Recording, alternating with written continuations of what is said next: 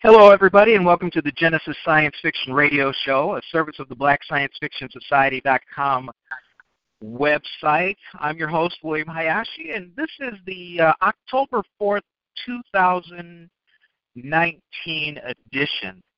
And I tell you, I never thought I'd be doing this for this long. I mean, this many years. But it's been a lot of fun. I met a lot of interesting people. Tonight, we have another one of those interesting people. We'll be talking to, Roosevelt Pitt. He is a junior, but I'm probably not going to call him junior. Probably a multifaceted entrepreneur. He's a director, writer, publisher, author. He's created his own comic. There's a number of things. We're going to find out more about him in the course of the evening. So, Roosevelt, welcome to the show.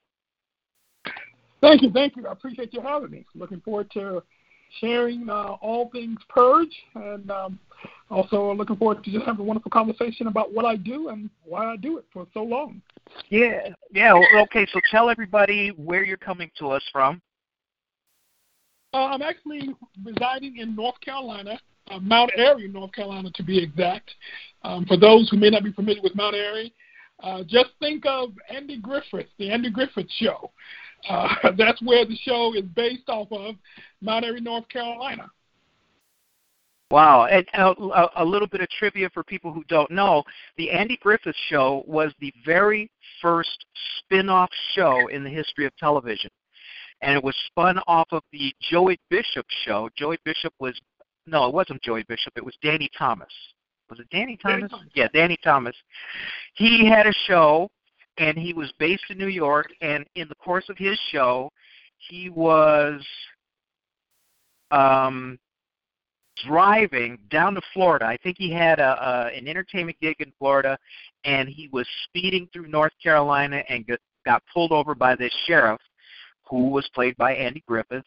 And I guess the ratings for those shows with him interacting with Andy and trying to get out of, a ticket or whatever, were rated so high, they decided to give Andy Griffith his own show, Andy of Mayberry, and that's how that was the very first spin-off TV show in the history of television. And what's interesting about the Andy Griffith Show that I found to be quite phenomenal is that people are still passing through here for tours. I live about a stone's throw away from Wally's gas station. Really? Yes, and many times I can hear the Andy Griffith cop car whistling by with the sirens, taking many people through the touring through Mount Airy, and showing some of the Andy Griffith memorabilia, the Andy Griffith Playhouse. So it happens often throughout the week, and it's quite interesting to see how long that show has lasted in the minds of people and how they passed it along generation and generations. Yeah, I think a lot of people look at it kind of in a nostalgic vein, like, oh, those were simpler times, and, life wasn't going so fast, and these are genuine people, blah, blah, blah, and which is kind of short-sighted or at least small-minded, because let's be honest, there's a lot about that period of time that wasn't so good for a whole lot of people. But, entertainment being what it is, and you being able to actually see the result of the popularity of the show and everything, I think that is pretty cool. Now, let me ask you this. Sure. Most people, have you done any of the tour kind of stuff yourself? Because, people ask me, oh, you live in Chicago, have you done this, and this? All these things that are specific to Chicago. And, some of them I have, but a whole lot of them I have not. Well, when I first moved into the area back in 1999, like most people, I enjoyed Andy Griffith growing up. And I went to a few of the plays that kind of chronicle the Andy Griffith Show, how it began. There are a few museums here that I visited on occasion. But, once you do it once, that's pretty much it. And now I've been here for almost 20 years, and I'm sort of like pretty much, I've had my fill, to say the least. Okay. And at this point, if I really want to see Andy, I'll just look on MeTV, and get my fill. I don't need to immerse myself in all the memorabilia. Because as you stated so eloquently, that there's a lot that went on during that time that was not so great. I mean, and that's the truth of the matter. So when people say, well, I wish we were back, reminiscing or saying, I wish things were back the way they were during the Andy Griffith days. And my response to that is, well, that sounds great on paper, but in reality, it was a horrific time for black people who were getting lynched and hung or shot. And that's the reality of it. So it wasn't all great. But again, entertainment is what entertainment does. It allows us to navigate away from reality. And we have to understand that that's what it was created for. Unfortunately, that's still what it does to a degree. But for the sake of answering your question, not as often as I did when I first moved here 20 years ago. Yeah, I can see that. We have kind of a milestone event today, which is a sad one. Diane Carroll passed away, who was one of the first black television stars. She was one of the they had a TV show, Julia, and she was the star of the show. And that was, I think at that time there was Julia, and there was the Bill Cosby show, where he was Chet Kincaid, the gym teacher. Sure. Right. So, sad to see her go. I have a cherished album of hers, which I have not been able to find on CD, that I keep, and she was a great singer. She was a great talent. And it's it's sad. And the saddest part, I know this sounds selfish, but the saddest part is when stuff like this happens, when people pass away, it tends to remind me how old I am, because in my head, my head thinks I'm like 35, and I'm way past 35. As a matter of fact, I got a birthday coming up in a week or so. As a matter of fact, I'm much closer to retiring than anything else. You mentioned that you've been there for 20 years. Where did you grow up? I actually grew up in Wilson, North Carolina, which is on the eastern part of the state. Okay. Yeah. Rocky Mount, Bill. That's familiar. Mm-hmm. Okay. Now let's get to the stuff people actually tuned in to hear. Not that learning about you and me reminiscing isn't just the wonderful thing that it is, but when you look at all of your accomplishments, I'm wondering what was the earliest thing that kind of tripped your trigger. As a comic creator, I've talked to a lot of comic creators, a lot of people who have their own comic lines and things like that. And most of them have told me that when they started out drawing as a kid, they just kept drawing and never looked back. Was that one of your earliest, I guess, interests, I guess we could call it, or what would you say? You tell me. Well, I was definitely not in that particular arena. The catalyst for me was television. Now, I don't mind telling my age. I don't mind sharing my age. I'm 53. I'll be 54 this coming December. So I go back remembering George Reeves' Superman, black and white. Right. Okay? Absolutely. I remember the Hanna-Barbera, Space Ghost, Herculoids, early 60s, or late 60s, I should say. So for me, that was a catalyst, because when I look back on those days, of course, as a black man I always look to see if I can find anyone look like me. And Sure. without a shadow of a doubt, Superman was my favorite superhero, and pretty much still is. But there's nothing more revealing or presents a epiphany in your mind as a young child, at least a black young boy, running around with a towel wrapped around his neck, pretending he's Superman, jumping and leaping over beds, pretending he can fly. That was me. So it happened unexpectedly when Superman stood on top of the planet with his arms at his side, his cape flowing in the wind, and he's looking majestic. He looked as if, he can conquer any evil. And when I took that pose in front of the mirror, I realized, wow, I'm black. I can never be Superman. He's white. Yeah. I can never be able to obtain that greatness simply because we don't look alike. He didn't resemble me. So how would I ever be able to accomplish that level of heroism?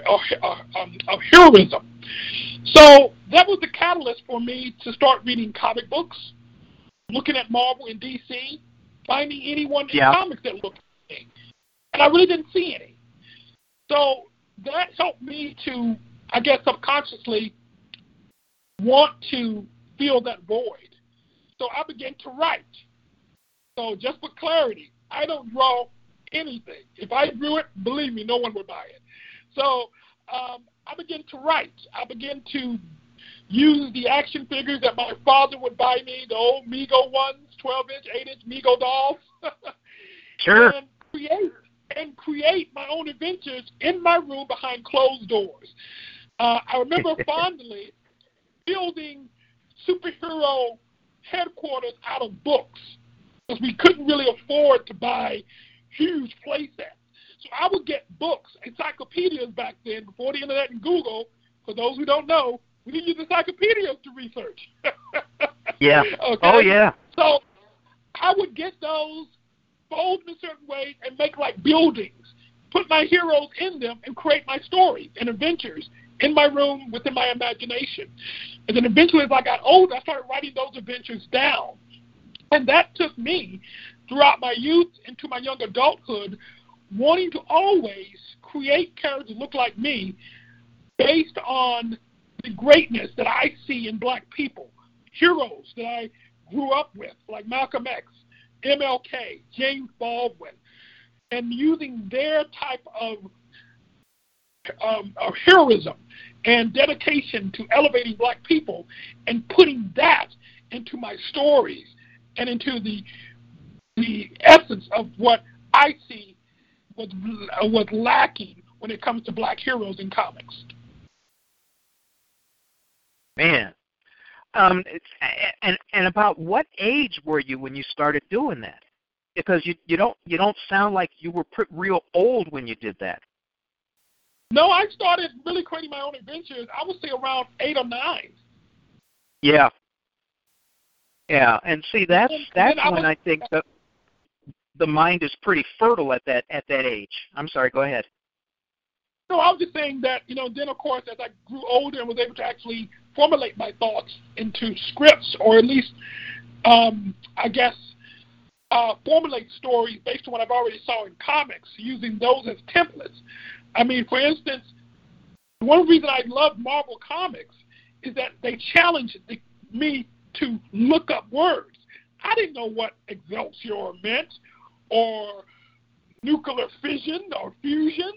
I had to look it up. Right. And that's what I want to say. Yeah. That's what I want to really have with my comics, is not to dumb it down for children, but to challenge them to look beyond themselves, to learn, so that they can increase their knowledge, but also enjoy the fantasy of what comic books represent. That's pretty enlightened for that age, When you think about it, that's very remarkable for that age. So you definitely kind of went along. Now, that's something I want to ask you. You started talking about the writing part. What about the artistic half of that? Were you good at drawing, or did somebody else help you with that? Or were you pretty much self-sufficient? No, I wasn't self-sufficient. I wouldn't say that. I was a good tracer. Okay. Like pulling out a comic book page, finding a pose, tracing it, and then kind of drawing my own look to it.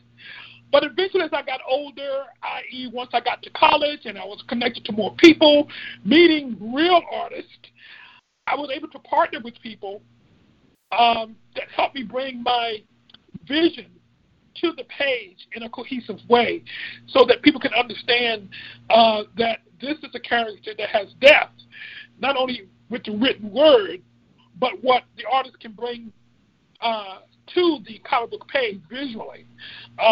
So I worked with a lot of artists throughout the years, but one of the first artists that I really worked with on a ongoing, and I dare say more intimate level, meaning we was able to really work together on a spiritual level where he can understand what I'm saying, understand what I'm trying to create, even with my meager tracings, and really take that and make it blossom to something fantastic. And that would be Brother Mashindo Kumba. He's one of the talents that I believe goes unsung. But I clearly would say, without a shadow of a doubt, he's one of the best on the planet as far as African artistic sensibility and using that spiritual aspect of what Black people in Africa truly mean in our essence, and really making that blossom within his art.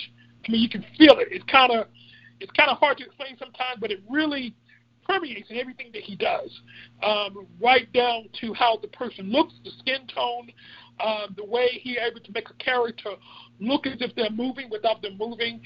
He's a master, and having the opportunity to work with him for over 20-plus years has been a blessing, and he has taken a lot of my characters and bring them to life in ways that most artists cannot do. So I definitely will say, for a shadow of a doubt, I'm definitely not self-sufficient. I do bring what I bring to the table. I do feel that I'm able to bring good writing, good concepts, good ideas, but it takes a special relationship with the artist to be able to take those ideas and blow them up to a point where people are excited about seeing the next issue, the next book, or the next character. Now, what kind of feedback have you gotten on the completed works that you have? Well, as you may know, Purge, which is my flagship character, debuted back in 1993 under the Anir banner. And back then, there weren't really many Black comic books that featured a Black lead. So that in itself was something that people was excited about, and the artwork was one of the best at that time by an independent Black comic book publishing entity. So I've got to receive great feedback. Now, fast forward to 2 years ago when Purge reemerged with a new look, a new direction, as we call it, and he was provided a new look by Brother Keaton Jones, and I was able to formulate a wonderful artistic writing partnership with the Zong brothers from India, and that book got great reviews. The artwork was phenomenal, but again, a lot of the look and the character development was based off of Mashindo's previous works years before. So there hasn't been a moment that I have received, I guess, bad marks as far as art is concerned or writing when it comes to Purge, because I do my best to seek out the best artists that I can, because it is about competition as well. I want to be able to have my book next to a Marvel book and people look at both as being equal, even though I don't have the marketing dollars to push it as hard or as long as Marvel or DC. But when you look at the book, the quality is just as good. And that's always been an important factor. for me, as well as being a writer and as a publisher. That's pretty cool. Now, the universal challenge, of course, is to get the kind of recognition and notice that you would like to achieve, like you said, like a Marvel or a DC, without having usually, especially people starting out, people who are entrepreneurs and doing their own work and don't have a big publishing house behind them. The challenge is always, how do you get your work noticed above the background noise, because the bar to publish is so low. There are so many independent houses out there that allow you to self-publish, some good, some bad, whatever. But there are so many people out there who are putting out content. When you think about, at this point, you probably have a pretty good leg up getting your work out there, merely because you're standing the test of time. But early on, yes, you had a black superhero, but did you face any other challenges that made it a little more difficult for you to get your work out there? Sure. I think any indie publisher will tell you that the challenges that we have as far as longevity of our brand, or, as you put it, bringing awareness to a brand, it always centers around money. Money is always a major factor. Right. Because when you're working with a low budget, or you don't really have a low marketing budget, yeah. Exactly. Well, then your reach is not going to be as it should be, or as you would like it to be. Now, if we go backwards in time, in the 90s, for those who don't remember, of course, there was no Kickstarters or Indiegogos or not much internet going on during that time, even though we had AOL. Majority of the way to get your brand out is to hire a PR firm, or to try to attract as many newspaper articles as you can. You see, that's what's pretty much the only way that you can really get the word out. Or you can follow the path that MC Hammer did back in the day: put your comic books in your truck and drive around to comic book shop to comic book shop, which I did. Or I actually went to every news station that I could and said, "Hey, this is who I am. I'm local, and I'm producing this comic book. I've sold 1,000 copies. Would you do an interview about me, or would you cover me as a story?" And I was able to utilize that to get the word out. Now it's a little bit easier. But again, as you said, so many people are producing content. Facebook changing its algorithms seems to be on a weekly basis, so you're really not sure how much reach you're getting. But if you know how to navigate social media, and believe me, I'm still learning, because I'm old school. I believe in talking to people face-to-face, shaking hands, eye-to-eye contact, reading body language. Well, that's sort of almost passé now. Everyone is texting. Everyone is going to Twitter. So you have to learn that world in order to continue to market yourself in the best way. The good news is, if you really are able to get the social media thing down and master it, you can almost market yourself without paying a lot. But still, there's a lot to learn, and I'm still learning in that regard. But that's what I've done so far. Yeah, and there's a certain amount of time that's involved. I have discussed what I call the 80-20 rule with entrepreneurs like yourself, where it seems, when I ask people what's the balance of, the time that they spend doing things professionally and the time that they spend doing things creatively, and it works out to be about 80% in terms of the business of doing business, and about 20% of your time that remains is for doing the creative part of what you do. For you, it would be creating the comic or some of the other endeavors that you do. So, it is rather tough, and sometimes it can be a shock to people how hard it is, because even doing social media, if you're going to use social media for your principal advertising platform, you have to keep track of people talking all the time. You have to keep track of what they're talking about. You have to take a look at the myriad of articles that float past you. And I'm going to just say it. Somebody could get mad at me, but they can kiss my butt. I would say that a good 85% of the crap on social media is just that. It's crap. It's a waste of my time. There are some days when I go to Facebook and I go, I can't believe how stupid all of these people are. And I know that that's not very charitable. And it's probably not going to be a popular thing for people to say, well, damn, what's wrong with William? What an attitude he has. But you know what?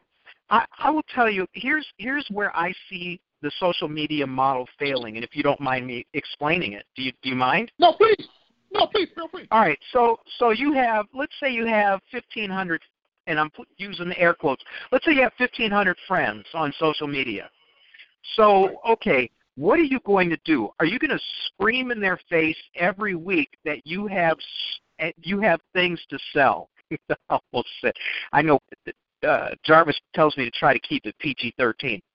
Are you going to keep posting what you do every week, every other week, and put it in the face of people who already know, who see your crap every single week, every other week, whatever frequency you have?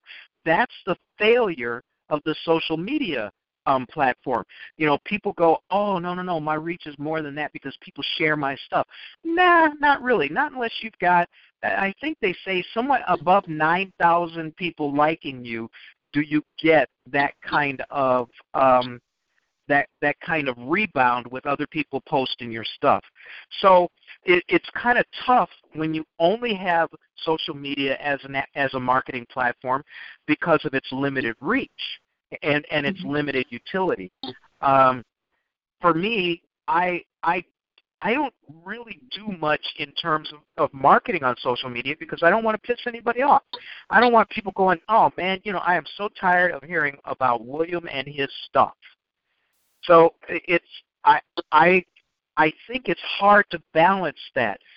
Do you see that as a problem, or have you been able to reach a good mix of what you do and when you do it in a way that's not offensive and you found effective? Well, one thing for me, I try to utilize my Facebook page as a source to share what I'm doing with my content. Now, I may hit some political things every now and then because I'm not fearful about sharing where I stand on certain issues. But for the most part, I try to post things that relate to what I'm doing as far as my brand, which is Purge, Dynamo is on, Blackout, whatever I'm working on. Now, for me, I found that there is a lesson to be learned. And this was a lesson I learned the hard way when I first delved into utilizing social media for marketing purposes. Your likes do not always, and most times they will not, translate to dollars. Okay? Oh, no, that's for darn sure. Yeah, that's true. Yeah. Oh, yeah. Yeah, so you can get 400 likes. That doesn't mean that 400 people are going to buy your product. Okay? So, as my father used to say back in the good old days, don't let the smooth taste fool you. You have to be quite aware of that. So that being said, the reach has been well for me on Facebook and Twitter and Instagram. Oh, good. Now, granted, I realize there's overlap. In other words, I may have 12 people or maybe 20 people who are friends on Facebook who are also on Instagram.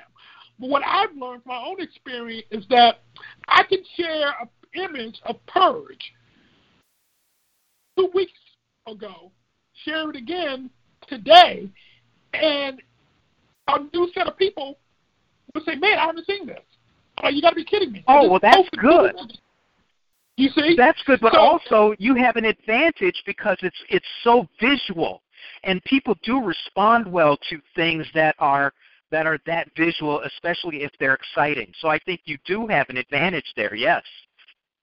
So that lets me know, okay, I'm not oversaturating people. It doesn't mean that I'm going to post things every single day. Like, for example, and I'm sure we'll get into it, but, I have a Kickstarter that's running as we speak. So I'm careful about not posting every single day. Now, for me, I have a document here that gives me, it's called HubSpot, if I'm pronouncing it correctly, if anyone wants to look that up. But on HubSpot, it's a website. It gives you the best time to post on Facebook, Twitter, LinkedIn, and other social media outlets. So I use it as my guide to post on certain days at certain times when there'll be more traffic and there's a better chance that people are going to see the content that I would like them to see.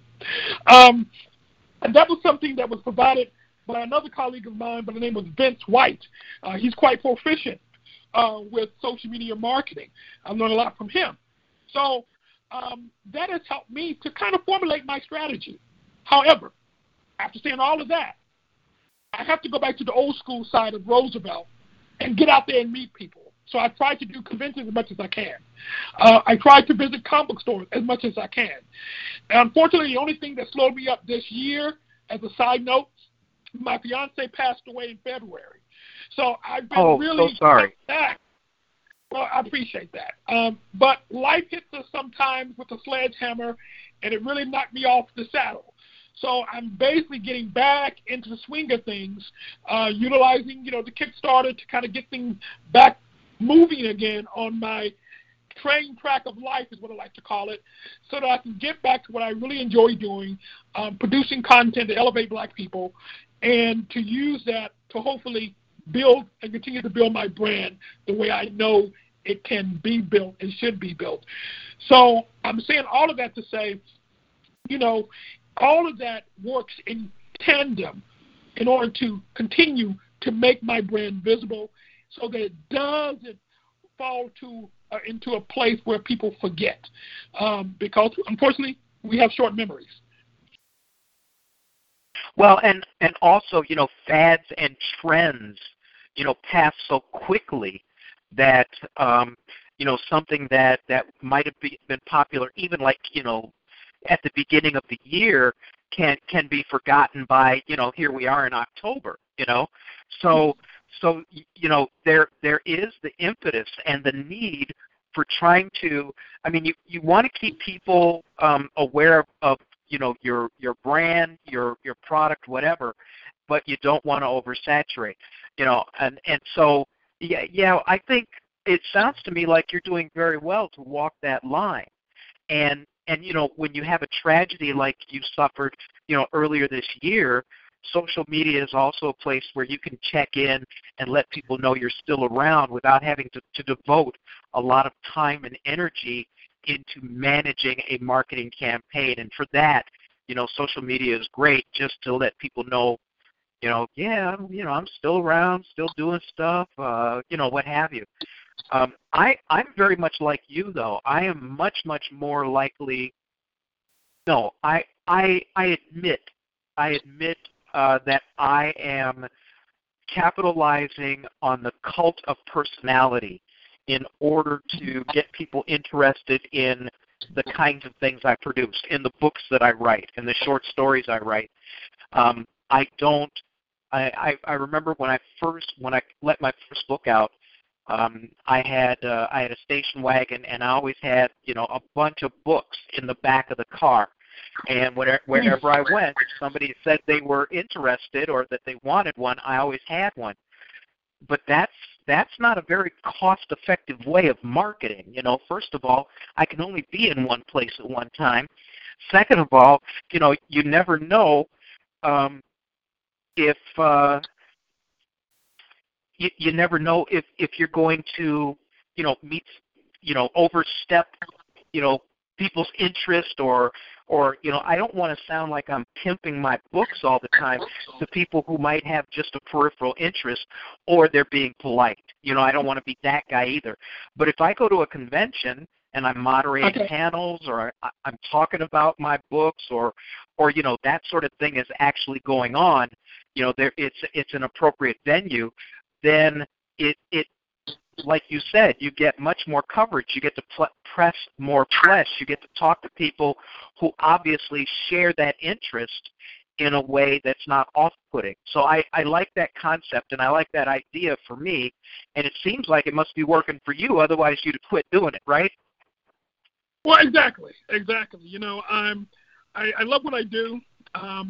Even after 5 kids, 2 in college, 1 going into college, I've never abandoned my core need to provide, again, as I said before, and I will continue to say, content that truly represents black people in their greatness. Superman is fantastic, but there's no reason that we shouldn't have a black superhero that represents the goodness that he represents, the ability to have morality that you stand by, that you would not allow anyone to force you to waver. You have a code of ethics that you stand by, and that no matter what happens or what transpires throughout your life as a hero, no matter what things that you encounter, hardships that shape you one way or the other, at the end of the day, you're still going to be that hero. And that's something that I always felt so passionate about bringing into comics, especially with a black lead. So, yeah, I'm on this journey, and I will continue to be on this journey until my last breath. Very, very cool. Now, you know, you've got these other accolades. You know, obviously the publisher and the comic creator, those are, and the author, they are all related. You're also a director. Now, is this of visual content, motion pictures? Well, tell us a little bit about that part of what you do. Well, the directing part of me is quite small. I'm not going to misrepresent myself, but I have written a few Purge short television episodes that I directed and wrote. You know, so I've done that. Back in my PR days, working with a public relations company, I assisted in directing commercials and things like that. I had my own ad agency back in the late 80s, early 90s as well. That did some directing there. So I've had my, I guess you could say I've worn many hats over the years. My goal is to direct a Purge animated cartoon, which actually I'm working on that as we speak, as far as developing a cartoon series featuring Purge and other indie creators who have black characters that they would like to see animated. So I'll be working within that confines to direct and write animated episodes. It's called Astounding Adventures. We have a website, astoundingadventures.net. I think it's already in the chat room. So my directing is quite small, but it's growing. And I'm looking forward to doing more of that in years to come. I see. Okay. And then, again, I mentioned this last week and every now and then, but it sounds to me like what you're going to do with your content is you're going to create kind of like a transmedia empire where your content goes across many different mediums. Would that be fair to say? That would be fair to say, and quite correct. Comic books was always the foundation, but I always had dreams and aspirations to produce animation for children featuring the characters I've created, and to work in collaboration with other indie black creators who have wonderful black superheroes. For instance, I would always give a plug to Jay Kelly and the Brother, wonderful character, immortal hero who travels throughout time, righting the wrongs, protecting black people across the globe. And then I also have another wonderful colleague, Ade Haru. He has Shadow Boxer. And of course, I already mentioned Machindo Kuma and his character, Anikalapo. So we have a laundry list of wonderful black creators who I'm hoping to work with, or who I am working with, to produce content such as animation that hopefully will be able to flourish and grow into, movies, live action. So that's always been the goal from day one. Mm-hmm. And are you basically working solo? Is your, I know that you collaborate a little bit with other people. You've mentioned other names, but is your basic thrust rather solo right now? It is. I just launched the Amari Entertainment website that just went up. There are about over. I've been working on it for 5 years, but the last time an Amari Entertainment site was actually on the web was back in 1996, 97. So I'm getting back to really working on producing and growing my brand characters while doing collaboration, as I spoke of. But to answer your question, yes, it's primarily a solo effort. Mm-hmm. And okay, so let's see. You said you started early 90s? Yes. As far as doing comic books, I actually would say I started in 1986 when I actually started. Okay. That means, what I mean by that is I said to myself, I want to publish comic books with black leads. So what do I need to do in order to make that happen?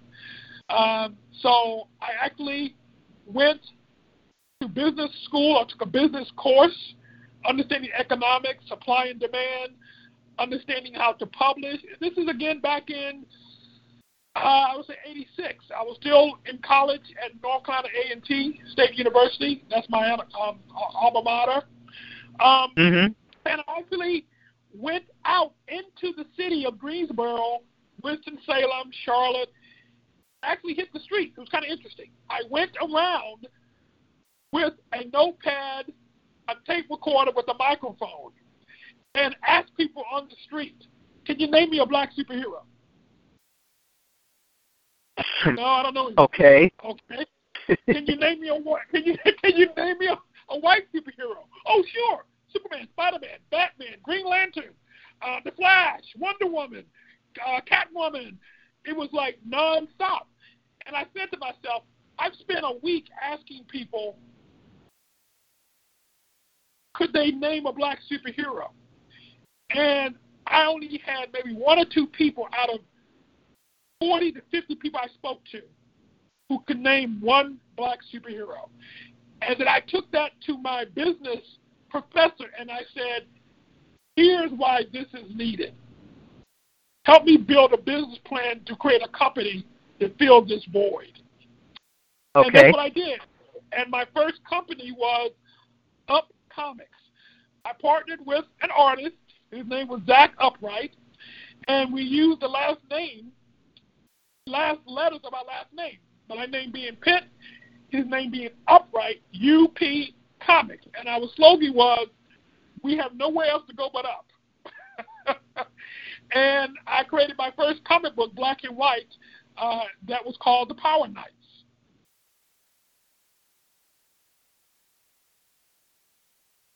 And wait, what year was that? That was 1989. Okay. All right. And I mean, obviously there was a need. Now, let's flash forward to today, where we have the unprecedented financial success of Black Panther, and I guess it's fairly easy to say, to tell what the read is. But let me ask you this: were you surprised at the financial success of this movie? Now, I will admit that there was so much anticipation for during the year before it actually was released. But given what you've been studying for so damn long, what was tell me a little bit about how you saw Black Panther playing out in the pantheon of modern, our modern entertainment industry. Well, I would say this, and as you, I'm quite bold because I know that what I say is true. For years, We can go all the way back to black exploitation days, when Peebles, Mario Van Peebles, introduced Sweetback. Right. There's always been this lie that black doesn't sell. That has been the core lie that Hollywood has told for years. Or you have to be partnered with a white protagonist in order for people to accept it. That was also a lie. Yet, since black people, for the most part, don't have the Hollywood dollars to produce high-end content, we have a better chance of doing it now with technology, but we never had that opportunity or the money to really produce high-end movies. So we were at the behest of Jewish, white benefactors. And they have a tendency of watering it down or reducing the amount of black people in it because they continue to perpetuate the lie that black doesn't sell. So I only say that to say I know for a fact that Black Panther's success was inevitable because black people are the foundation of so much creativity.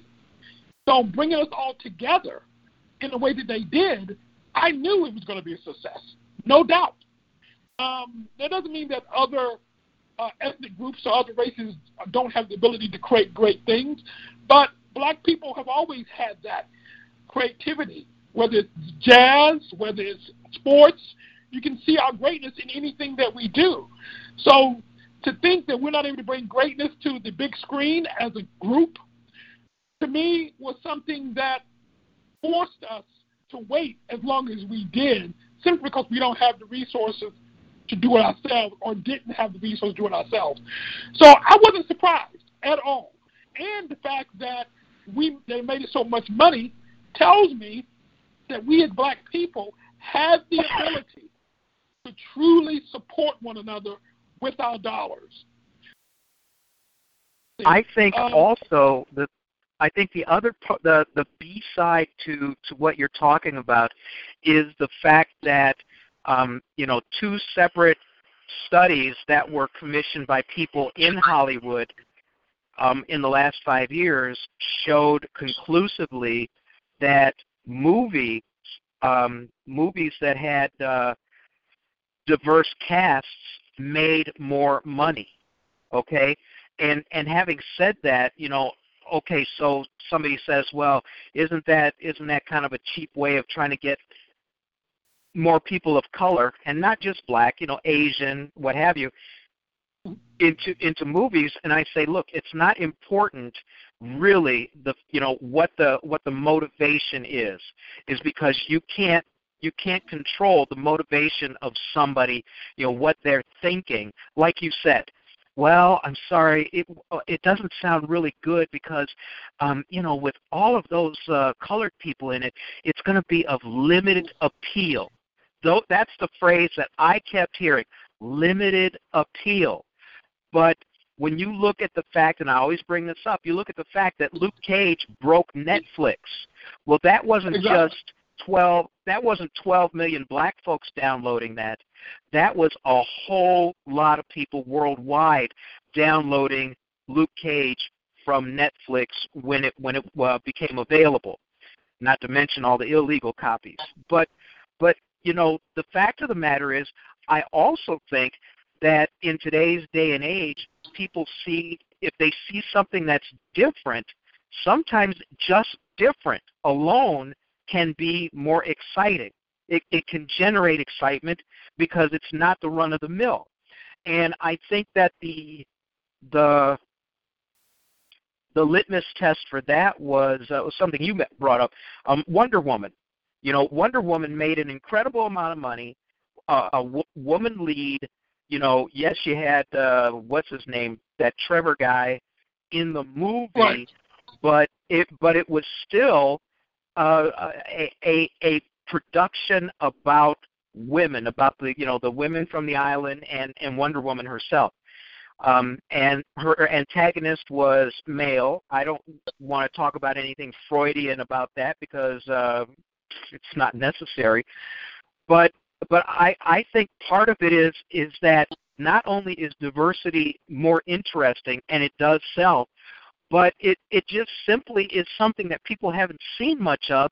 So there's that visceral excitement of seeing something you've never seen before, and I think that helps too. What do you think? Well, I can agree with that. I believe that everyone wants to see someone who looks like them. However, coming from a black man's perspective and been around as long as I have, what I've noticed and understood is that media, whether it's television or movies or programming, it influences and sometimes dictates how we see one another. If you see a black man as always a pimp or always as a crack dealer, always, carrying a gun and holding someone up, well, unfortunately, that is what people take back with them after they leave the theater. And because they have no interaction with black people other than what they see in movies, they assume that what they see is or equates to who a black person is. Yet, when you see a person like a Brad Pitt or Harrison Ford, who's always portrayed as the hero of the story, who has upstanding values, well, then that's what you take from that. So what I find as a black individual, as a black man, there are not as many black heroes who have a moral value system that's upstanding. And that's really important for me. It should be important for all of us. In other words, as a creator, whether it's Purge or any other project that I work on, it's always important to me to assure the character represents the best that black people as a group has to offer. Because otherwise, I can't trust Hollywood to do that. I just can't. And I'll give you a prime example of what I mean. Blade, Wesley Snipes, one of the best movies that saved Marvel, although you rarely hear that from them.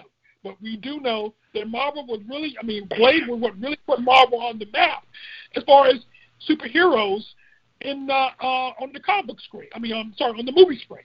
Although people say, well, he's not really a hero like Iron Man. Yeah, miss me with that. He put Marvel on the map as far as cinematically taking a comic book hero and putting it on the movie screen. Okay, and it did well. Black children that I came across were ecstatic to be Blade for Halloween. And he was the lead. He stood for something. And he was just literally badass. Okay? Now, fast forward. And this is me looking at movies with an analytical eye. So stay with me here. Moving forward, the next movie that came out about a black superhero, if you remember, was Hancock. And Hancock was, to me, a bitter disappointment. He was everything Blade wasn't. He was a drunk. He had no morals. And he didn't really even want to be a hero until he felt that society, i.e., just being honest, white society allowed him or gave him the okay. In other words, he had to basically present himself acceptable by them in order to be a hero. That was well, the he had to have a message. Yeah, he had to have a white mentor. Exactly. In order to achieve greatness. Yes. That's my point. And see, that's what people miss sometimes. And that's Hollywood for you. Because when you look at it, and to be honest with yourself, movies are presented, unfortunately, in television to shape how we see one another. And we have to be careful about that. And as a creator, I want to make sure that I combat that at every turn. So that anything that I create with black leads, again, make sure that it presents them in the best light possible. Now, this doesn't mean that you're not going to have black characters who are bad guys. But when it comes down to the crust of what a hero should be, he should have values that he stands by. Whether it's Purge, whether it's the brother, or whoever I work with or create, it needs to have that. In order for me to feel fulfilled, in doing what I feel I'm here to do as a creator. I think that, I mean, obviously that is great. That is a great perspective. That's a great credo to live by. I can't find anything to argue about that, especially if you're trying to change a paradigm that has existed as long as this country has been around. So if you have a question, just put it in the chat room, and then I'll bring it up when we can do that.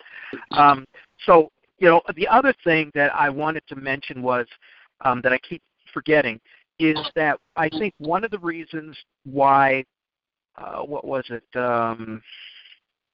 Black Panther resonated with so many people, black and white and other, is the fact that the notion of nobility that it carried through, even Killmonger, the heavy for the movie, the so-called antagonist, he still had a level of nobility that I think people viscerally responded to.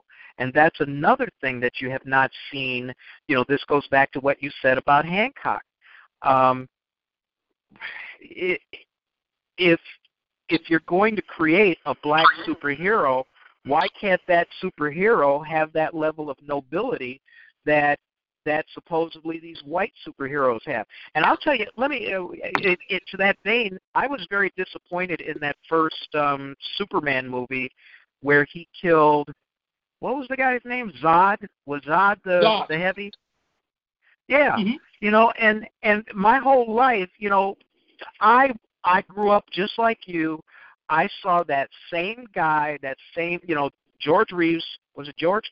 Standing there with his hands on his hip, cape flapping, standing for truth, justice, and the American way. And one of the things that Superman never did was he never killed anybody. And then he does in that movie, and I had to question. I was curious why they allowed that to happen. Was it to show the humanity of Superman and that he was not above, stooping to a level of murder, or what? So I'm like you. I kind of look at these things from a cultural perspective, being a writer, and I do question whenever I see something, because whatever you see on television, whatever you see on screen at a movie theater, every single nuance is deliberate. Nothing is left to chance. There are no accidents in movie making. Okay? So everything that you see on the screen is there for a reason. And so if they depict certain people a certain way, that's deliberate. And that's what I want to look. I want to peek behind the curtain to see why certain things always happen. And I'm so glad that that's the center point of your awareness in the creation of not only your characters, but I would imagine your storylines as well, correct? Oh, without a shadow of a doubt. I mean, we have to understand that it is called, again, as I said, and forgive me for repeating, television programming. Okay, what is programming? That's social engineering. Yes. And sometimes we kind of gloss over these titles, and sometimes it's right in our faces. If I'm watching a movie that depicts every Muslim as a terrorist, well, if I don't know any better, if I don't research, if I don't know history, which most of us don't, I'm going to take that for truth, whether I know it's a fantasy, whether I know it's a movie or not. So, and it gets into our heads, it gets into our psyche, and we act on it regardless of what we believe or not. It does affect how we treat and act within the company of others. So I just want to do my part to make sure that whatever I create has a foundation of truth to it, or it has a foundation of revealing what I know is untrue, and to hopefully bring what is real to light using my comic books or whatever other content that I create. And I think that's important. I think if any other creator doesn't do that, to me, I think they're doing themselves a disservice. But that's just my humble opinion. Well, sometimes people don't have the same level of artistic commitment that you have decided to carry forward in your work. You know, and that, I think that probably, well, let's be honest. I don't think not everybody is going to be as socially aware as you, especially when they're starting out. Someone in the chat room has a question here. Okay. There's an artist in college, and they want to know what your advice is for to a young person trying to break into the business, or at I guess at the beginning of their career. I would say to the person, and I actually see the questions. I would say continue to work on your craft to improve your art to a level that is at your best, but never stop learning. Seek out those who are doing it better, meaning maybe artists who are more seasoned, who can maybe give you advice on how to develop and grow your artistic talent, and maybe also introduce new ways that you can, what's what I'm thinking of here, represent yourself artistically. And I hope that comes across clear. And if you're looking at being an entrepreneur, because I see the question, looks like she was about to write entrepreneurship. I would say, if I'm understanding the question correctly, take that talent and use, again, as we spoke about earlier, social media. Find ways to post your work to sell. Use Instagram. Use any means to get the word out about what you do. And as you grow your art, you'll grow awareness. So you'll grow to a point perhaps you can do art shows, art galleries, where you can have your work displayed and sell it for what it's worth. Never undersell yourself, because the time that you put into your art, you have to be paid for that, because it took you years to get to that point. And even as a writer, I understand that when it comes to art. People assume that, man, he drew that in 5 minutes. Why should I pay him $1,000? Well, it took him 20 or 30 years maybe to do what you saw in that, what you perceive as a short amount of time. So that's what I would say to the young person who had the question. I think she had another question here I'm reading. How do you stay motivated? I would say, for me, staying motivated, how I stay motivated, basically is understanding that right now, if I go out into my complex where I live and ask a person, name me a black superhero, other than Black Panther, I don't think they're ready to name anymore. So that keeps me motivated. My job is still, there's more work to be done. My job will never be over as a content creator. That's pretty cool, and that is a good thing to keep in mind, that no matter how much we see in today's culture, in today's entertainment culture, there's so much landscape that's available to be filled. A lot of people go, well, I'm never going to have that level of success. Well, you don't know that. That's the other thing. I was talking to somebody today, a friend of mine who lives nearby here, and I know him from online. I actually interviewed him on the show, and one of the things that we were discussing was the fact that not everything has been done, and not everything has been done well.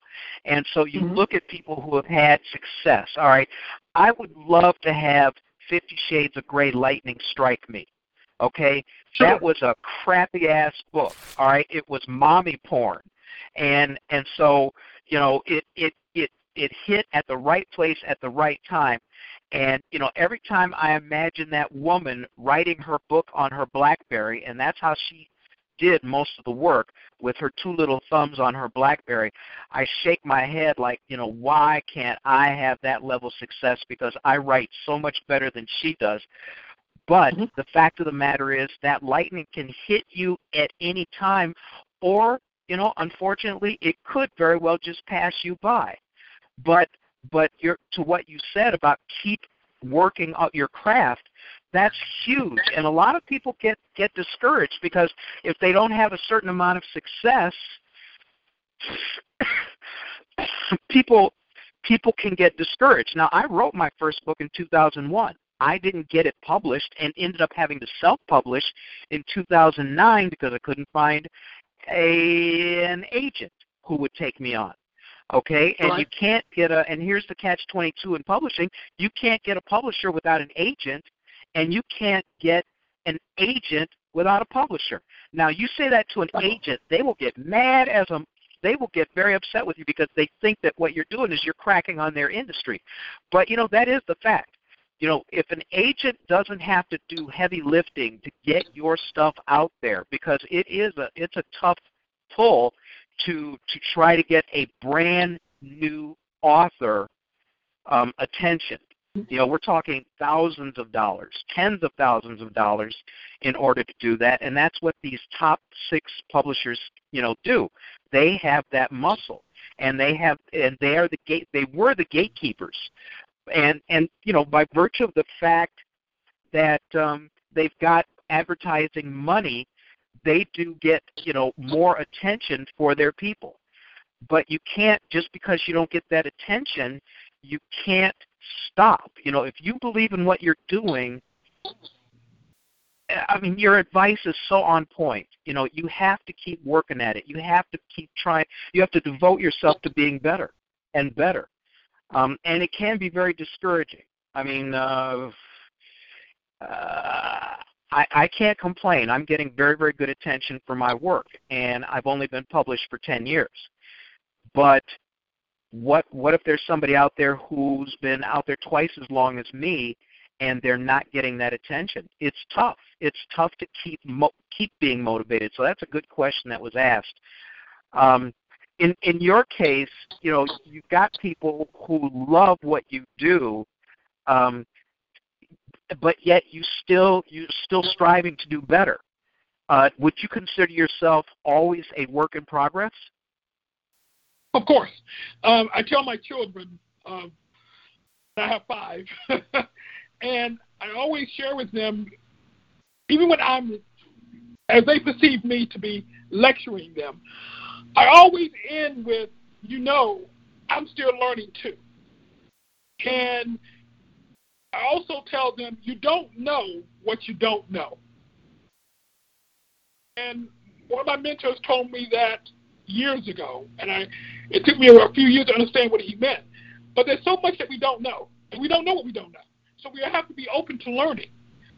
Even as a writer, the thing that I'm at my pinnacle and that I'm at my best would be disingenuous, as well as quite arrogant, because then I close myself off from learning from others that can help improve my ability to tell the story that I really want to tell. So I think all of us should admit or should be comfortable with saying that we are work in progresses. I will cease to be a work in progress when I die. So until then, or if my faculties totally leave me, I'm always going to be in a growing, progressive way. At least I hope to be, as an individual, as an overall human being, and definitely as a writer and a content creator.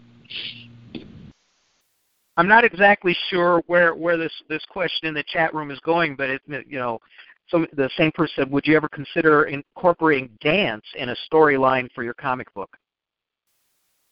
Oh, well, that's an interesting question. It really depends on the character that I'm writing about, and if that's part of his or her background. So it really depends. So I'm not going to say no, that would never happen. But for instance, if I have a superhero or a villain who happens to be a ballerina, okay, well, that's part of who that character is. That's their makeup, or their personality makeup, I should say. So at that particular point, sure, that person would definitely have dance incorporated in the story.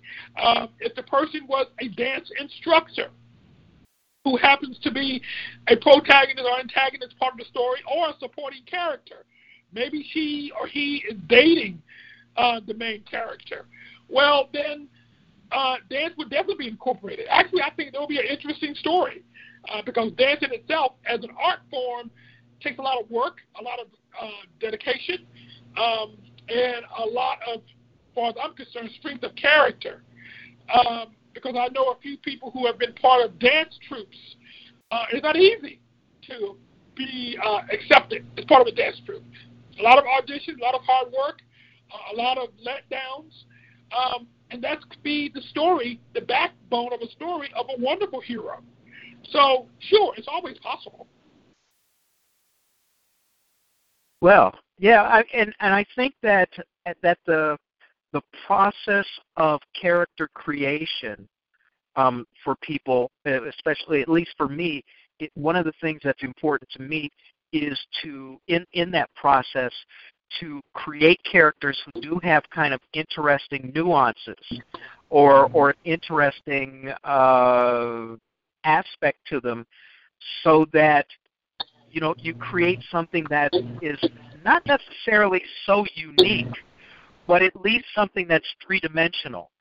Very few people only do one thing in life. And so when you create a character that has multiple dimensions like that and something that's kind of unusual, I think you do yourself well, because in the long haul, you're probably creating a more remarkable, a more interesting, and more memorable character.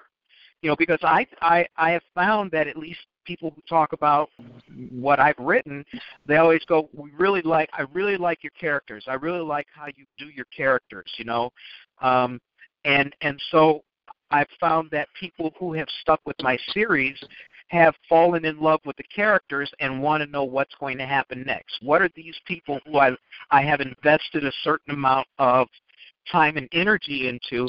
What are they going to do, and how are they going to be reflected in different situations?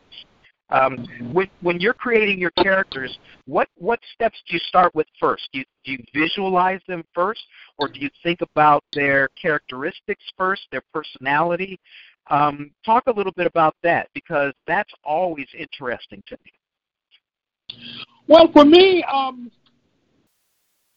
not saying my approach is unique or different, but believe it or not, I start out with the name.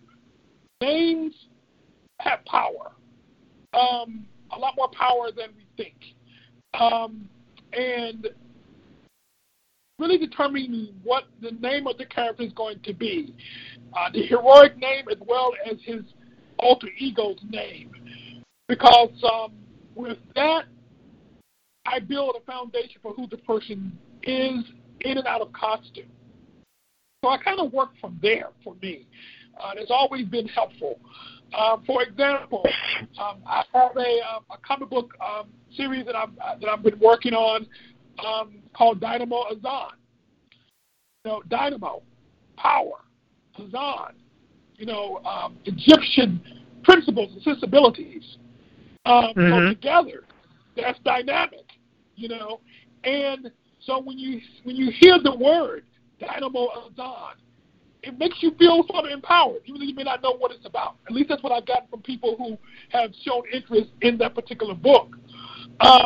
It strikes them as something different from anything they've ever heard before, but also resonates with them in a way to say, wow, this is something powerful. I want to know more about it. And then from there, I formulate, the story, the character development. So for me, it always begins with the foundation of the name, because I believe that is what carries it beyond me. People may never remember Roosevelt Pitt, but they remember Purge. Okay, and then tell me a little bit about how you put together your storylines, because those don't necessarily appear out of whole cloth. There is a creative element of exactly how it is you're going to craft a story. For me, my way is that I found is best for me is I always start with an ending. I try to figure out a great ending, and then I'll go ahead and write a story that brings me to that ending. What's the process like for you? Well, for me, I prefer to, believe it or not, start in the middle. I know that sounds weird. Okay. But if I'm thinking of a storyline, I like to think about, okay, where's the story going to go? What is going to be the climax of the story, or the transitional aspect of the story that's going to take us from A to B to X, Y, Z. So, for instance, with Dynamo Azan, which I just mentioned, the middle of the story is where the pilot of the mech, who's a young boy, finds out that his mother, who he thought abandoned them, because that's what he took away from his father's story. Although his father never said that he abandoned him, he just kind of took it upon himself trying to piece together the puzzles of her disappearance and just decided to accept that because that was easier for him to reconcile with. You know, in other words, if you can't blame yourself, you blame the other person. So, but he ends up learning in the middle of the story that his mother is actually a goddess from the Orishna. And also the Egyptian aspect kind of meshes with that as well, as far as why she had to leave. So she's a goddess. And that happens in the middle of the story. And that shapes how the story ends. And it helps me to kind of formulate how it begins and then work on the ending, you see. Because that's a really important part of that story, is really finding out who he truly is, his lineage, which is something, unfortunately, most black people are not, what's what I'm thinking of, they don't have, or they're not able to find out where they came from because of slavery. So understanding who he is, how he became to be, and how he's attached or related to greatness, shapes how he continues to develop toward the end of the story, and how it helps him to be a better hero and a better pilot of the mech, which is called Dynamo Azan. Okay. And then, okay, so your characters start with a name which, for you, more often than not, is a descriptive aspect of the character, correct? Yes. And then your story, it almost sounds like you're in the back of your mind, it's situational. You're putting together the situation that occurs mid-story, you know, where the action, the meat of the story is, and then you create outward from that. Would that be fair to say? I think that's a great way to put it. And it's basically creating the middle, and then determining how I want the beginning and the end to help to bring that middle. It's almost like building a sandwich, I guess is the best way I can put it. You know, you got two ends of the bread, but you really want something really nice in the center. You know, whether it's turkey with lettuce and mayo, you know, what's in the center of that? What's going to make people say, yum, yum, this is a wonderful story. Man, I'm glad I got to this middle part. I can't wait to see how it ends. And that's sort of how I build. Now, it's not always that way, but for the majority of my stories, that's kind of how I like to work. And it kind of makes it fun for me. It's almost like me knowing the spoilers, sharing them with myself, and then making sure that the beginning and the end mesh well together to make it cohesive when it's all said and done. Okay. And so, of your past work, what's been your favorite storyline to work on? I would have to say the Purge storylines. The Purge storylines. Okay. You know, even with the new direction that we're working through now, we're only issue 2, and because it has a historic aspect to it, which I borrowed from Tulsa, the Tulsa bombing, and how a total community of black people that was prospering was bombed down and destroyed simply because of jealousy and hatred. But it clearly indicated and showed that, like the Black Panther, if you want to use that as a fair comparison, black people were able to come together and create a huge, bustling, financial, viable community. Our own Wall Street. Right, exactly. Black Wall Street. So I took some of that aspect and used that in the Purge storyline, where Purge protects a city that is predominantly black, where it has the Tulsa mentality, where they have the financial strength to stand on their own, and it's the first futuristic city in the world, and it's predominantly black.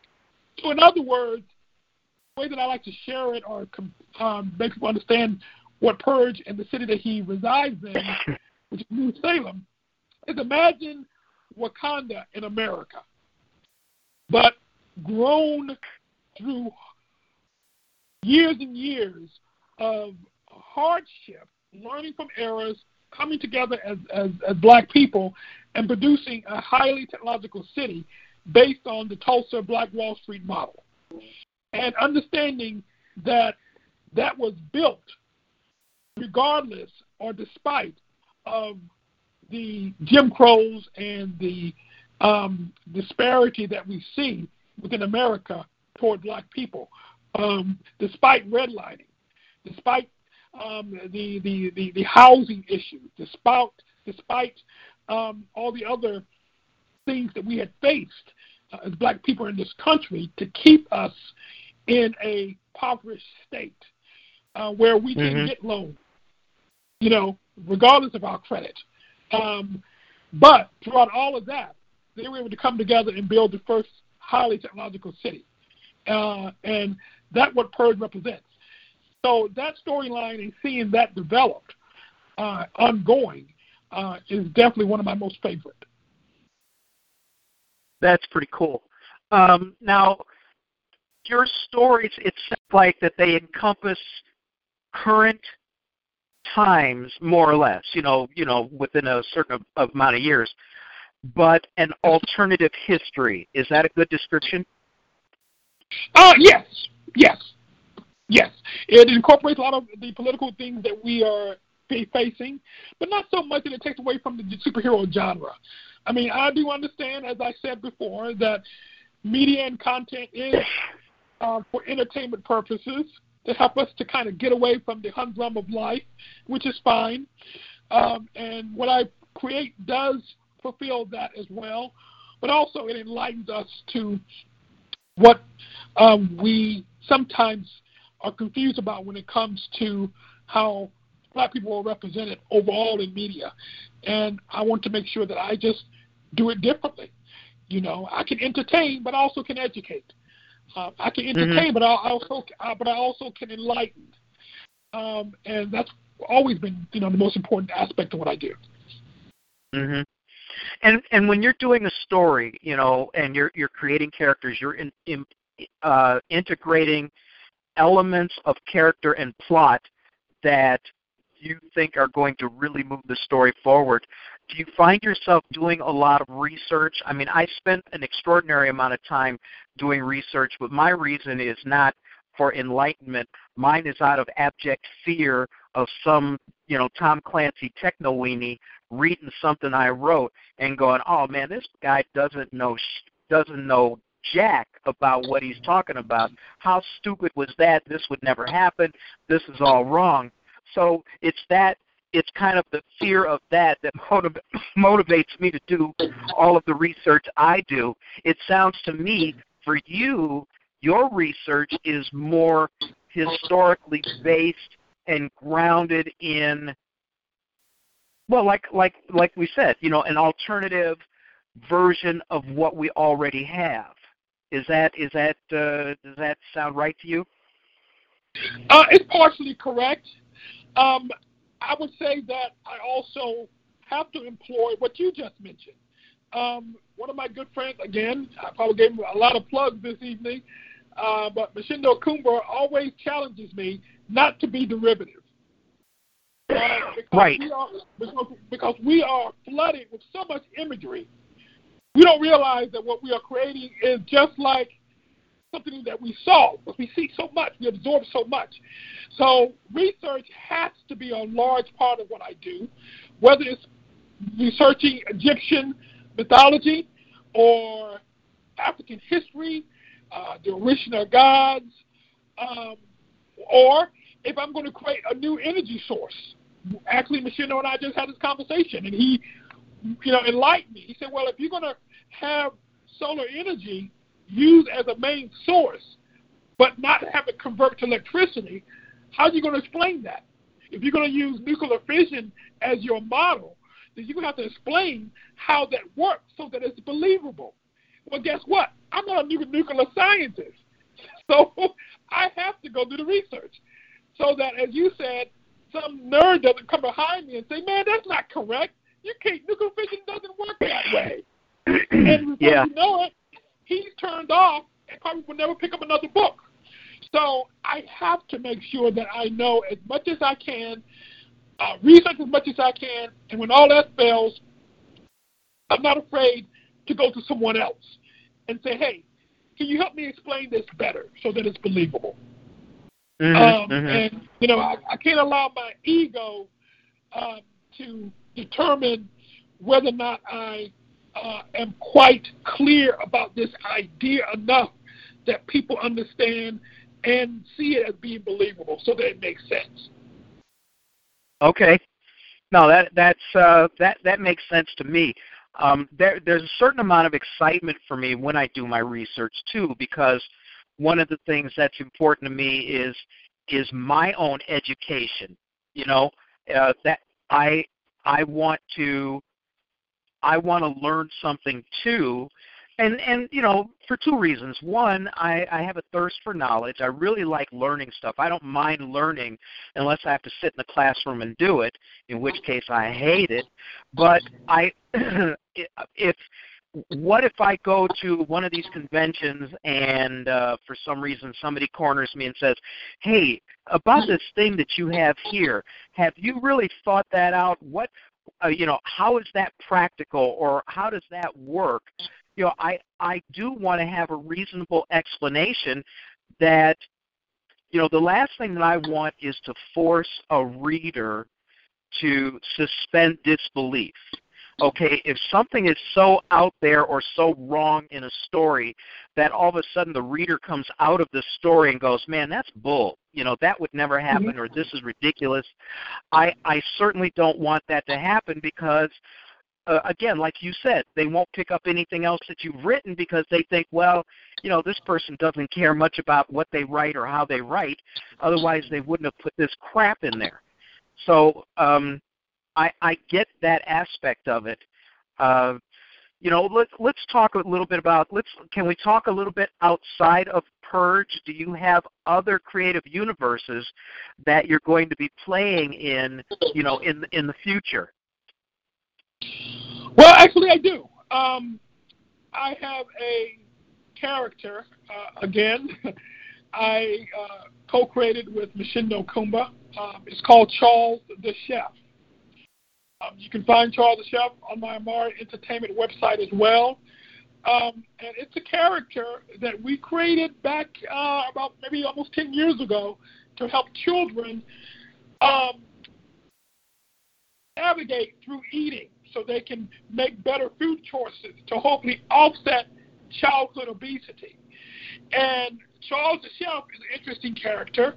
Again, it was created for children, but he has a magical chef hat that helps him to make the best choices he can. It also teleports him to different countries to learn different recipes, to learn different ways to cook, to learn from different cultures, so that he can bring it back to his restaurant to prepare healthy meals and continue his mission to help children live healthy lives and to be healthy weight as well. Because despite what the world may want us to think, being obese, any doctor would tell you it's not healthy. So we want to be able to share with children how to become healthy, love who you are, but strive to live a healthy lifestyle. Eat better. Know the food that you're eating. Understand that peas can help benefit your immune system by providing vitamin C. Watermelon, fruits, different fruits can help build your potassium, like bananas, things of that sort. So there are storylines that we have written, or I've written, and to that end, I've actually finished a graphic novel for Charles the Chef, which kind of highlights how he became the chef that he is today. The origin of his magic hat, which has African roots. So that's just one of the brand of properties that I'm working on, or have worked on and developed, that's outside of Purge and outside of the normal superhero genre. Very cool. And obviously you're gearing that toward a younger audience. That's correct. Yeah. That's pretty interesting. I never would have thought of doing that myself. And so let's look a little bit further down the line. Where do you expect to be, or what kind of projects do you think you're going to be tackling, let's say 5 years down the road? Because it does sound like you have a bunch of stuff in your holster just ready to pull the trigger on. I do. I really want to see myself writing the Astounding Adventures animated series in 5 years from now, or at least have that really moving forward, meaning it's on maybe like a Netflix type of platform, or my own streaming platform, which is really what I would prefer, where we're producing these mini episodes featuring these superheroes for children. I would like to also see the Charles the Chef brand reemerge, because it's been on the back burner for a few years now. Just as a side note, if you ever have an opportunity to go on YouTube, if you put in Charles the Chef, you will see 2 of the animated episodes that I wrote and produced and directed online. And these particular episodes were formatted sort of like PSAs. And they ran on public television for PBS for about 2 to 3 years. Wow. So and say that again. Wait, what do they search for on YouTube? If you go on YouTube, search for Charles the Chef. Charles the Chef. Okay.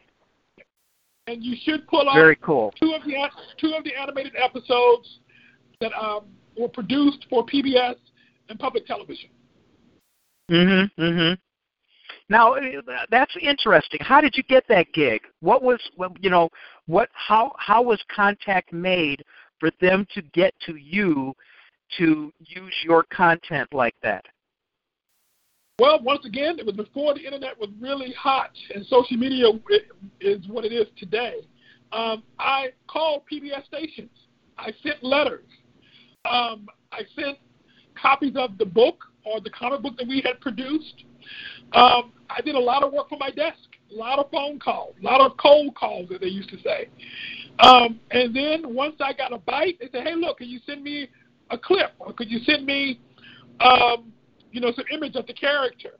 I would do that. Sure. But during that same time, I was also traveling to book shows or bookstores, back when Books A Million, Barnes & Nobles, Borders, doing signings. I had numerous television interviews, Fox. I think we also did the Good Morning Show that was local. And then I would take that and use that as my little ammunition to send it to PBS Network and say, hey, look, this is who I am. So I'm not this fly-by-night guy. We have a book. Now we're working on an animated short to help children learn how to eat healthy. We would like it to run on your local television station at no charge, because most of them are nonprofits. Well, of course, they had no problem. Then I also worked with pediatrician offices or clinics when they would they started to actually show DVD cartoons in the office for the kids while they're waiting to be seen. Well, I would bring by a DVD. And then they started to pay me for DVDs, say, hey, yeah, we'll right. buy a DVD from you. How much? $5. Well, I give them the DVD with the animation content on it. They put it in a loop, and they showed it to the kids. That continued to build my awareness. And also, in addition to that, I was working with numerous childhood obesity nonprofits that was really hot back in the early 90s, late 90s, because everybody was pushing to help kids lose weight. So there was so much support surrounding me, I was able to capitalize off of that as well and build an awareness, and that helped me to push it into different networks and different areas of the country. I think the great example of that is, that method of pressing the flesh and getting your face out there. A lot of people don't do that.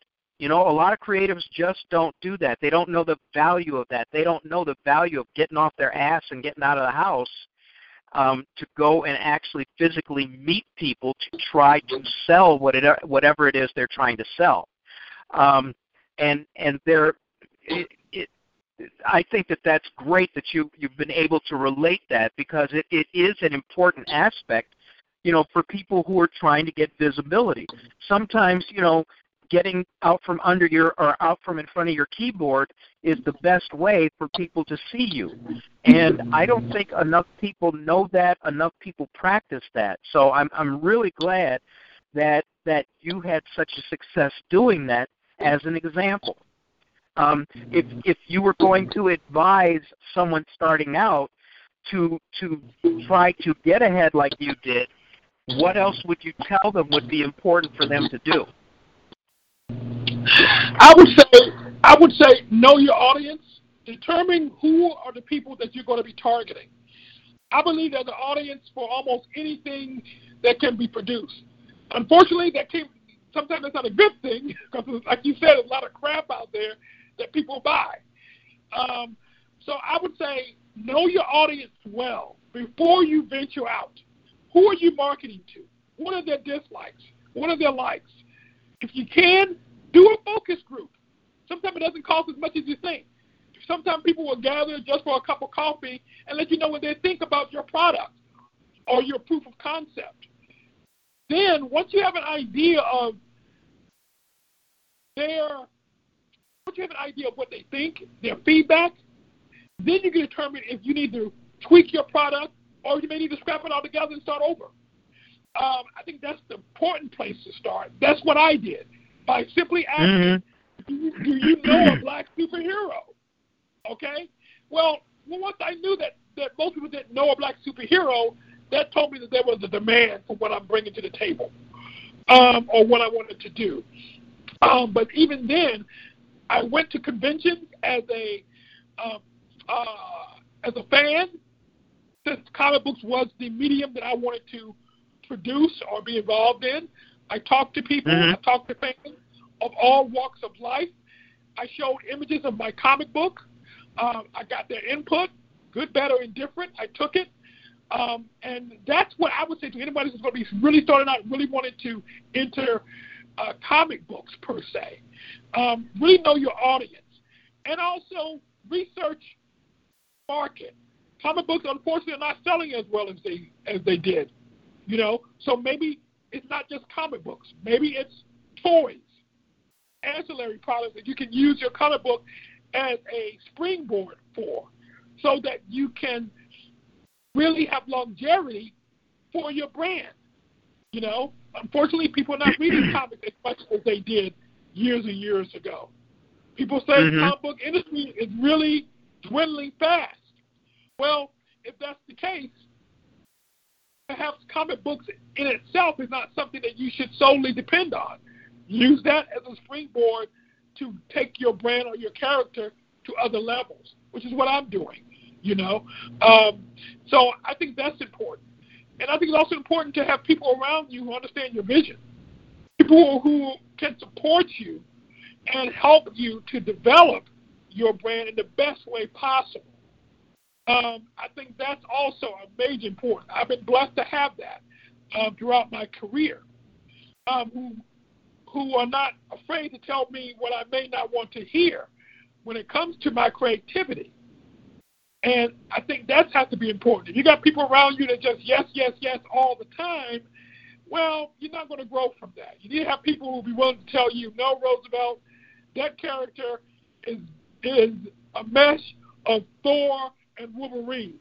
So maybe you call him, maybe you just call him Thorine or something, you know, and that's okay because there's so much out there that I know I can pour from and use my creative talents to bring something to the forefront that looks like nothing that you've seen.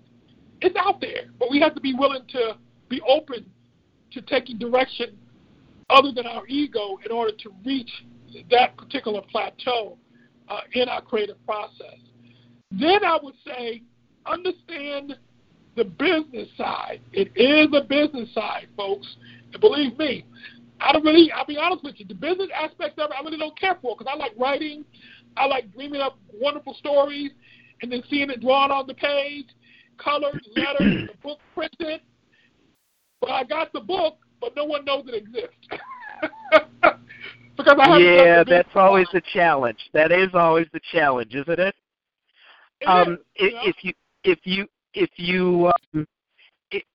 If everything went well and all of a sudden you achieved that level of success, what are some of the things that you would look to be doing to broaden your appeal? I mean, not that there's anything wrong with your appeal at this point. I mean, wanting to have black children have healthier minds and bodies, nobody can argue with that. And there aren't that many people addressing that venue.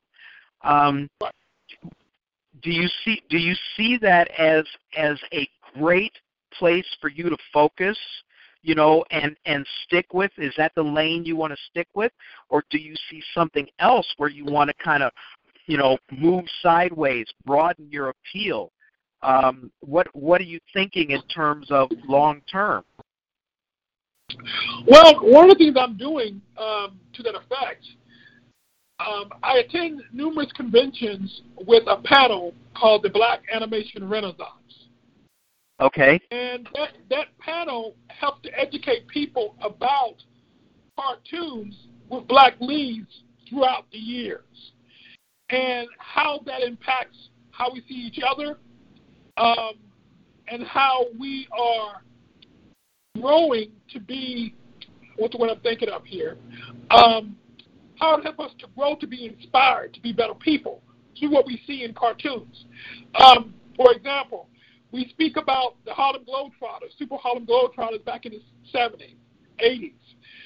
We talk about the cartoon Mr. T. So this panel is a traveling panel throughout the country, different conventions. And I use that platform not only to educate, but also to inspire other creators to perhaps use what they have to create something great. So, in other words, I believe that my role here on this planet not only is to create the content, but to hopefully inspire other people to do the same. Call it being a mentor, call it being a catalyst of inspiration. You can define it any way you want, but in the end of the day, to broaden my appeal, I want people to look back and say, not only did he accomplish great things, but he also helped other people to accomplish great things that they may have not done without him showing them the path or the ability to look inwardly, to pull that creativity and utilize it in a way to produce content that not only they can be proud of, but they can inspire other people. In other words, I want it to be something contagious. That's great. I'm curious, do you spend any time in the direct mentoring of the younger kids, maybe preteens, teens, what have you? To be honest with you, I have not set up any type of ongoing one-on-one mentorships with individuals on an ongoing basis. During my Charles the Chef tenure, we did do a lot of that. Machindo and I traveled around of course, participated in book signing, but we went to schools. We did workshops. So I did do that years ago. I haven't done that as of recent. I hope to get back to that because I do have a lot of children who come up and say, hey, I like to draw or I like to write. You know, what can I do to reach that goal? So just quiet as kept. What I'm hoping to do, and I'm not making any promises, but one of the things that I would love to do, and I'm kind of mapping it out on paper, is to create and launch a convention that really centers on mentoring children in the art process, those who are inspired artists, to have a convention that really caters to them. And that we can have artists from all walks of life who are there to help direct children on the path, be an artist or to be a writer, to understand the importance of comic books or comic book type products, or kids like my own. I have an 11-year-old, a 13, and a 19-year-old who love video games. Well, that's another venue where you can take a comic book character and make it or utilize it as part of a video game where they want to actually create video games. But it'd be great to have a comic book convention that also helps them to see their potential to produce things such as that as well. So I would like to one day be able to create that type of platform or environment or convention, so to speak, that will help children to be able to see the path in order to reach that goal if that is their sole desire. Very cool. Very cool. We got about 10 minutes left here. Is there anything else about what you're doing that you want to convey to the audience? You know, maybe a project or a focus that you have at this point that we haven't talked about yet? Well, actually, we almost covered pretty much everything. You know, I do know that this year, like I said, has been a tough year for me due to the loss. However, sure. I hope that in 2020 I'll have more convention appearances, so look out for more of those to be announced. I also hope to be able to announce more projects along the animation route, working with numerous or a few animation companies that I've been talking with for producing animated content outside of Purge. So I'm hoping that that will be something that will be at the forefront next year. But as far as any new outstanding projects, none really that we haven't already discussed. Okay, and then you know, it sounds like you probably have enough stuff kind of to keep you busy for about the next 4 or 5 years. Do you plan that far in the future, or do you just have a plan and you see how long it takes you to get to where you need to go? Do you have, in other words, do you schedule? You know, do you have a schedule for yourself? I guess is probably the best way to put it. Well, I have an outline of where I want to see myself in the projects that I'm working on in 5 years. I think any person who looks at this as they should, which is a business, when you create a business plan, you normally create it 5 years out to have an idea exactly what it's going to take to get you there, how much finances you're going to need, what support you're going to need as far as marketing, because there's been so many years I had to wear every single hat: writer, publisher, market person, social media person. And a lot of those hats I still wear now. But what I think most creators or content creators such as myself sometimes have to face is that I'm not a marketing person. I do it, but I don't do it as well as a person who knows how to do it. You know, so you have to step outside yourself and work with people who know that that area of expertise or that area that you're not quite well groomed at. So during that 5-year period, part of that journey is me meeting people who can help me market better, who can help me understand how to write or research better. And that is part of that 5-year process. So all of that is laid out. I have it on my computer. That is laid out so that I know how to measure my progression or my success. That's that's important because a lot of people try to go it alone, and your point is well taken. If you're, let's say you're a writer, let's say you're a novelist like me, you're not, if you're not in marketing full time, if that's not your job, then there's a whole lot about it that you don't know. And another thing that you mentioned earlier is, unfortunately, we don't know what we don't know. We're lucky if we run into some place and go, okay, I don't know a lot about this, but there are so many pitfalls in being an entrepreneur, and that's what a content creator is until they can find themselves, at least in my case, like it would be a publisher. You're an entrepreneur until somebody takes over all of those duties for you, by fiat. Excuse me. And so your point is well taken. You're going to have to move forward, and yes, along the way there may be stumbles, but something you said earlier, you can't let those stumbles knock you down and not let you back up. Otherwise, what's the point? Why would you even start anything in the first place, Exactly. And, I didn't say this, but I'm assuming it's understood that it's going to take patience. It's going to take a lot of understanding that you may scuff your knees along the way. You may bruise your elbows. You may lose friends. But as my father always said, you have to keep your eye on the prize. And I try to maintain the best relationships I can with people who I work with. I believe having integrity is the utmost importance.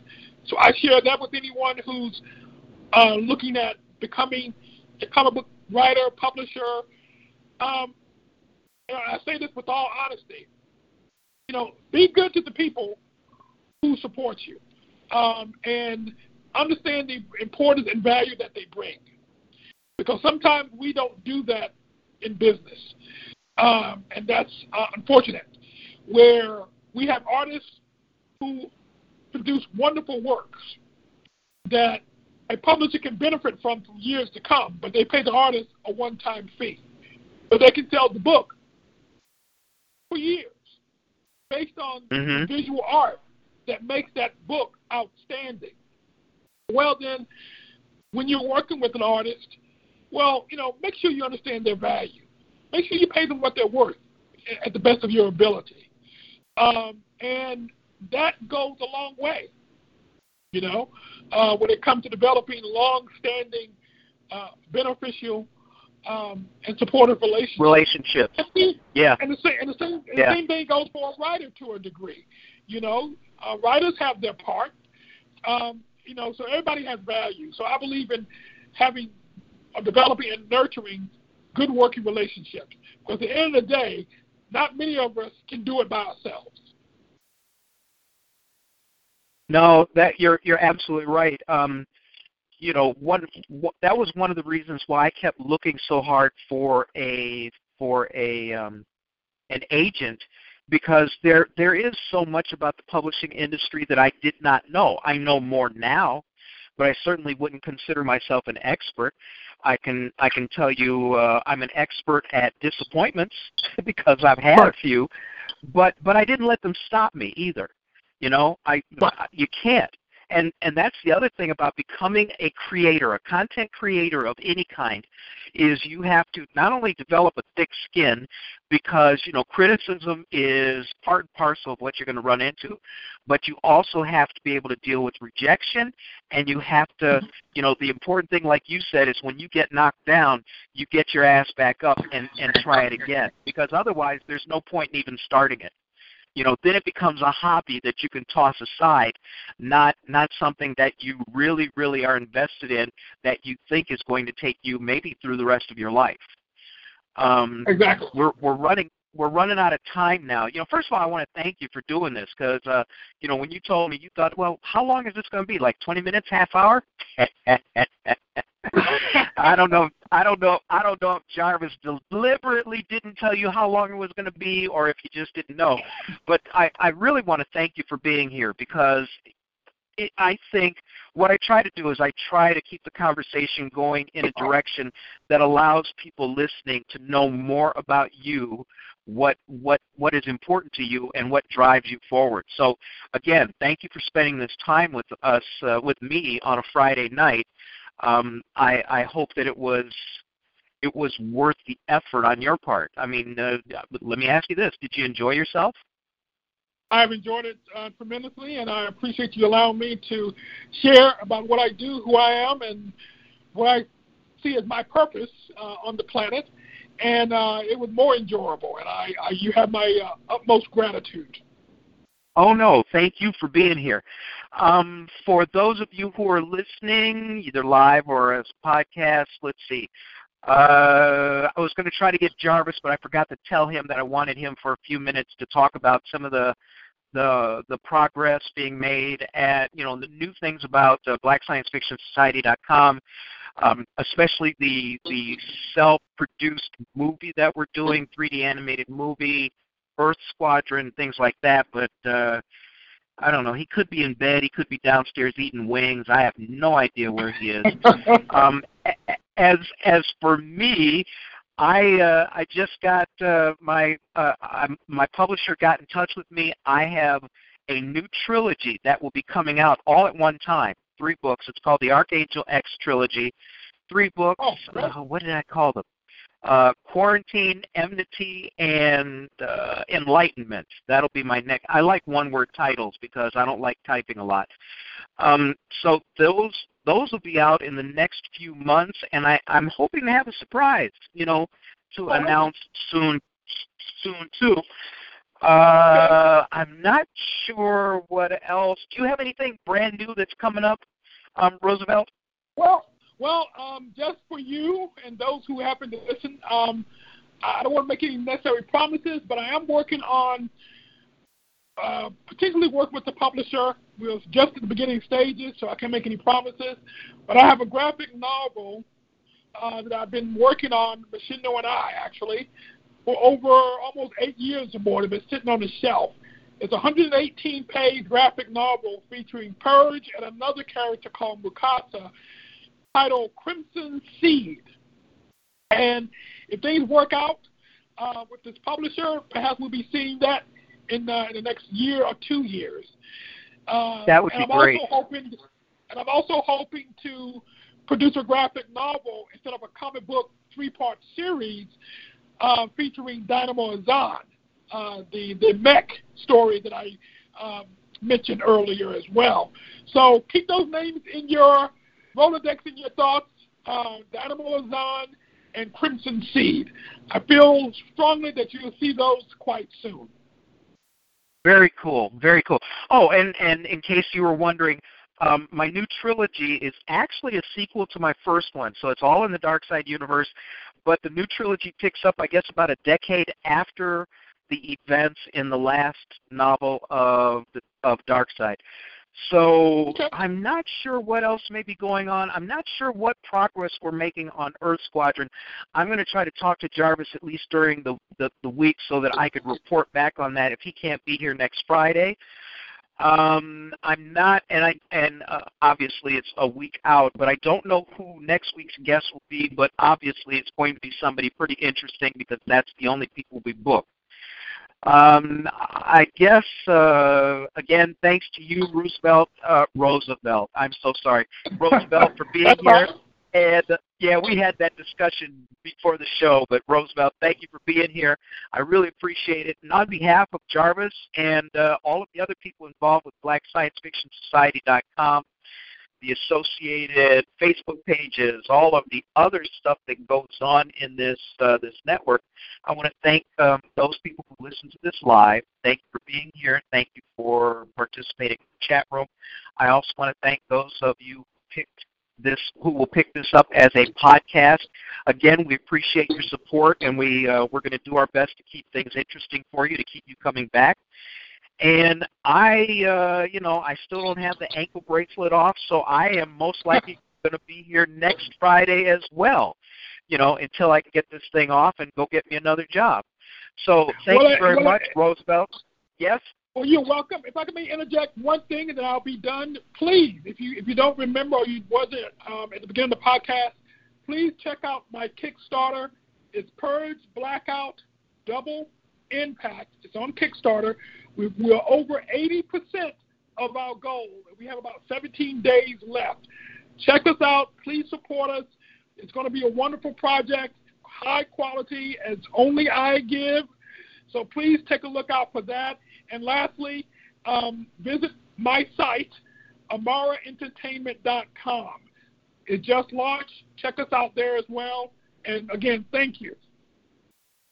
All right, you heard the brother. Shake some nickels loose, okay? Shake some nickels loose and go give him a hand, because you know what? Supporting our community is more than just helping somebody get something done. What it does is it increases our visibility, and especially in the case of Roosevelt, since he is tailoring so much of his content to kids, we're broadening their horizons, and we're also creating new consumers and new content creators as we go along. So, I see Jarvis in the chat room. So on behalf of Jarvis and everybody, I want to say thank you very much. Hang on, Roosevelt, after I end the show in case anybody has any last-minute questions, okay? Sounds great. All right, so everybody out there, have a great weekend. And we will be back next week with a brand new guest and more fun and excitement. So everybody have a great weekend. Good night.